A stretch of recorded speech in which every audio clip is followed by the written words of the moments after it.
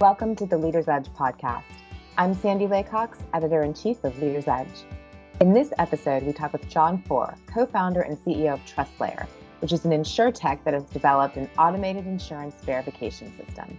TrustLayer participated in the first cohort of the BrokerTech Ventures Accelerator 3 years ago. We wanted to hear from a participant just how valuable this opportunity has been and how his company has changed in the years since. Let's hear from John Foer. John, thank you so much for joining me today. I'm really excited to chat with you this afternoon.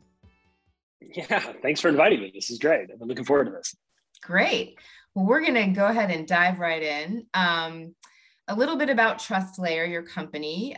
You all provide an automated insurance verification process that uses AI and machine learning to enable sort of real-time insights into different aspects of insurance, validity, exclusions, that type of thing.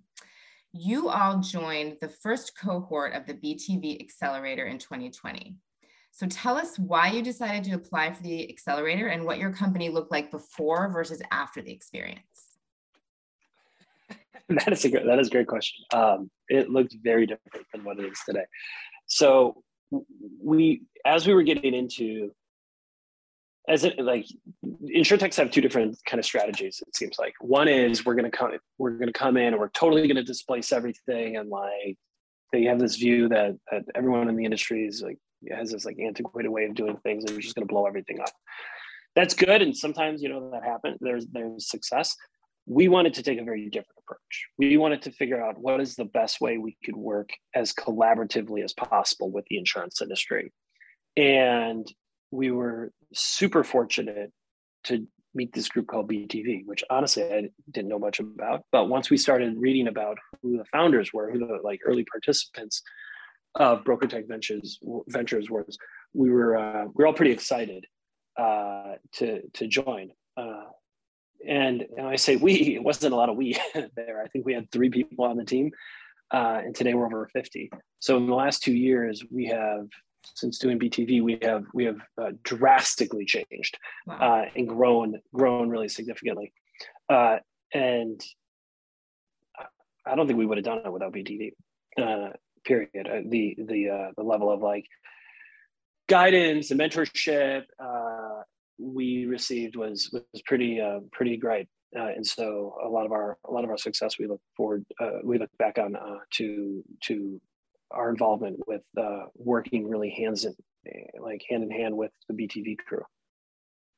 So tell me what you learned about brokerage from this group of definitely esteemed industry players that you never would have learned elsewhere. Yeah, I think we were unfortunate enough to do it during the beginning of like earlier days of COVID. Mm-hmm. And suddenly, no one was traveling and people were at home, and we were able to get FaceTime with C-level folks at a number of the most innovative brokerages in the country. Don't get me wrong, it would have been great to actually grab a beer with Dan Kehoe. But like in this case, we were at least able to get like really quality time with these brokerages, and they were able to help give us guidance, help craft our solution. So as we were developing it, when you've got it, when you're doing a startup, especially a software startup, there's so many different ways you can zig or zag, and trying to figure out what are the most important pain points to address first, and that priority is probably like determines the life or death of many startups. And so to that point, we were able to get really good guidance on a solution that would help brokers the most provide real value to their clients. So we didn't have to do it in a vacuum. Mm-hmm. We were able to really work and get feedback from our broker partners. And it sounds like they were working with you really even in the development of what you were building, right from the beginning. Exactly. I think at that point we had it we had a minimal viable product, but there was a lot of functionality that we were really ramping up. We had a skeleton crew. We were bootstrapping at the time, and from that point on, we were able to get a lot of feedback on development. Mm-hmm. And we actually turned down Y Combinator at the time to join BTV, which, yeah, I mean, a lot of most people say, we were in San Francisco at the time, and most of our friends were like, that doesn't make any sense at all. But we really wanted to, we feel pretty comfortable with tech, and we know we're dealing with a big problem here. But what we want to make sure is we can get as much buy-in and guidance from insurance brokers, because this is tracking proof of coverage or sharing proof of coverage is one of the biggest pain points for a broker, right? It's a huge cost for them. It's takes a bunch of time. Every client of a broker knows the pain of having to validate or track or share proof of coverage with certificates of insurance. And so finding a real world solution that could be brought out at scale, it is honestly, it's very impactful, but it's also really difficult. And so again, that's why getting feedback from these brokers was really helpful. Mm-hmm. Okay, so in addition to the feedback that you and sort of that hands-on, guidance that you were getting from them, you've also taken the experience with BTV beyond the accelerator. So talk to us about what kind of partnerships have come out of that experience for TrustLayer. Oh, I don't. It would be tough to identify all the partnerships we've gotten from them.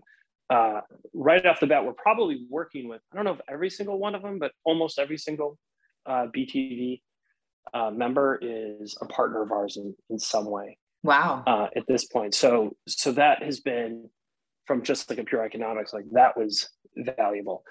And then one thing we also did, we wanted to really increase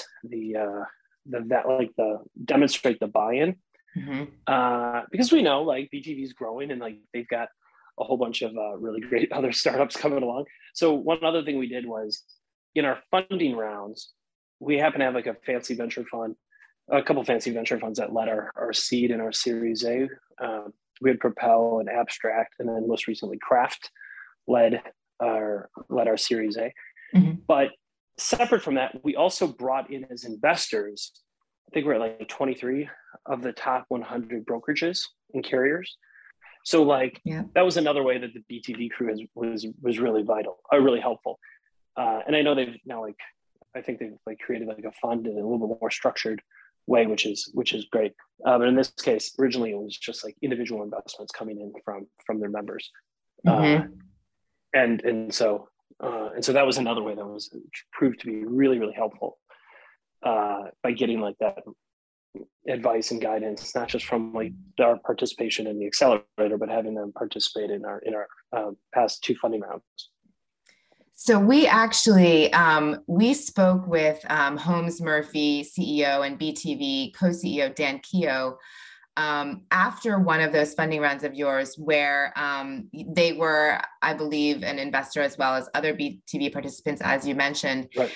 And we talked to him asked him about that. And he said that, in particular, it was you and your team were really a large part of the value that they saw in TrustLayer. And he really focused in on, I think he said you all could do anything as a team, any other kind of business, and it would probably be successful. So talk to me about your leadership philosophy and how you built your team. Well, Dan, if you're listening to this podcast, thanks for that. I'm gonna record this bit and send it to my mom. I have an article where he's quoted. I'll send it to you. Yeah, no, the flywheel's working, Dan. Honestly, I think it comes down to empowerment.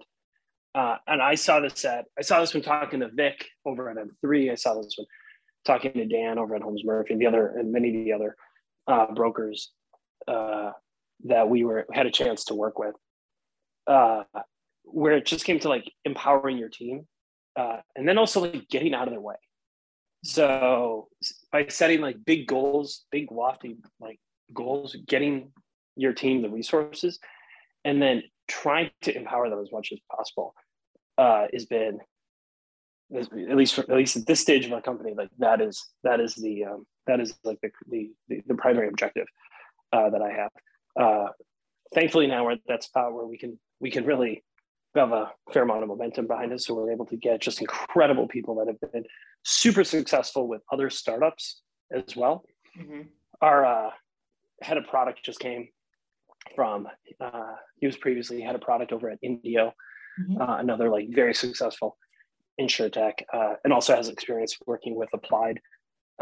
So like bringing in people that have previously been at very successful earlier stage companies, and then also have like deep experience in the insurance industry, because the insurance industry can be very complicated, and it's important that you have like experts on the team that can guide you, so you don't create something that's just theoretically going to help, but actually helps in like the day-to-day life of a broker or risk manager or anyone else that has to track or simply validate proof of coverage. Mm-hmm. I have to ask you, because you did mention that you've really built the team up over the past couple of years. Have you all struggled with the war for talent, the Great Resignation? That I know in insurance, everyone I talk to talks about it. So I'm just curious if you all are seeing the same kind of issues, or if maybe there's a difference in what you're doing, tech related, or the kind of talent you attract. So no, we haven't. We have seen challenges with hiring in a different way. I think we're fortunate enough that because we're like a insurtech that's got momentum, like there's a lot of interest in what we're building. And so in that way, I think we've had a good influx of candidates. What has been really challenging for us has been, we had 3 people before the pandemic, and we were like mostly remote. And trying to build an environment, trying to build a team in a remote environment is complicated. Mm-hmm. In many cases, you can't like lean over to the side of, your colleague next to you and just have like a 2-minute conversation. It's like people, if they're working in their house, they had to be like more intentional. That's one thing. If you've already got a company that's been up and running for a long time, everyone knows their jobs. And you kind of do the same thing that previous people did in that role. But when 95% of the roles are brand new, the like jobs and descriptions haven't been fully like baked out yet, or they're still evolving. And to that point, that has been complicated, where we've seen like some people, you have to just be more intentional by like reaching out to your colleagues or to share what you're working on. And so that part has been challenging. And we've also seen like in some cases, like for example, I have a woman that works here, somewhat a little bit more junior, but she's in the office every day, and she has just like crushed it because she can just overhear in one of the few people that have been in the office for a longer period of time, and like she's been able to just learn through osmosis or just overhearing conversations. So she's just really been able to like accelerate her growth, which we're all really proud of her, and like she's just an incredible addition to the team. But it just, for me, it reinforces the difficulty of onboarding and training staff in a remote environment, especially when you're like a newer company. Yep, I think that makes a lot of sense. All right, so moving on to one more question about the accelerator. What advice do you have for new participants or companies that are considering applying for the BTV Accelerator? Do it. It's not that so I mean, if you're going to be in insurance, I'm not aware of another accelerator that's out there that offers the same level of buy-in from brokers.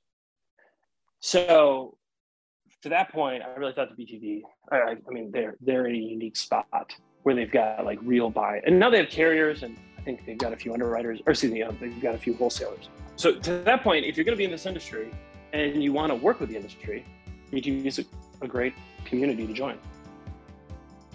That was John Four of TrustLayer. I hope you enjoyed our conversation on the Broker Tech Ventures Accelerator. You can find more Leaders Edge podcasts at SoundCloud, Spotify, and Apple Podcasts.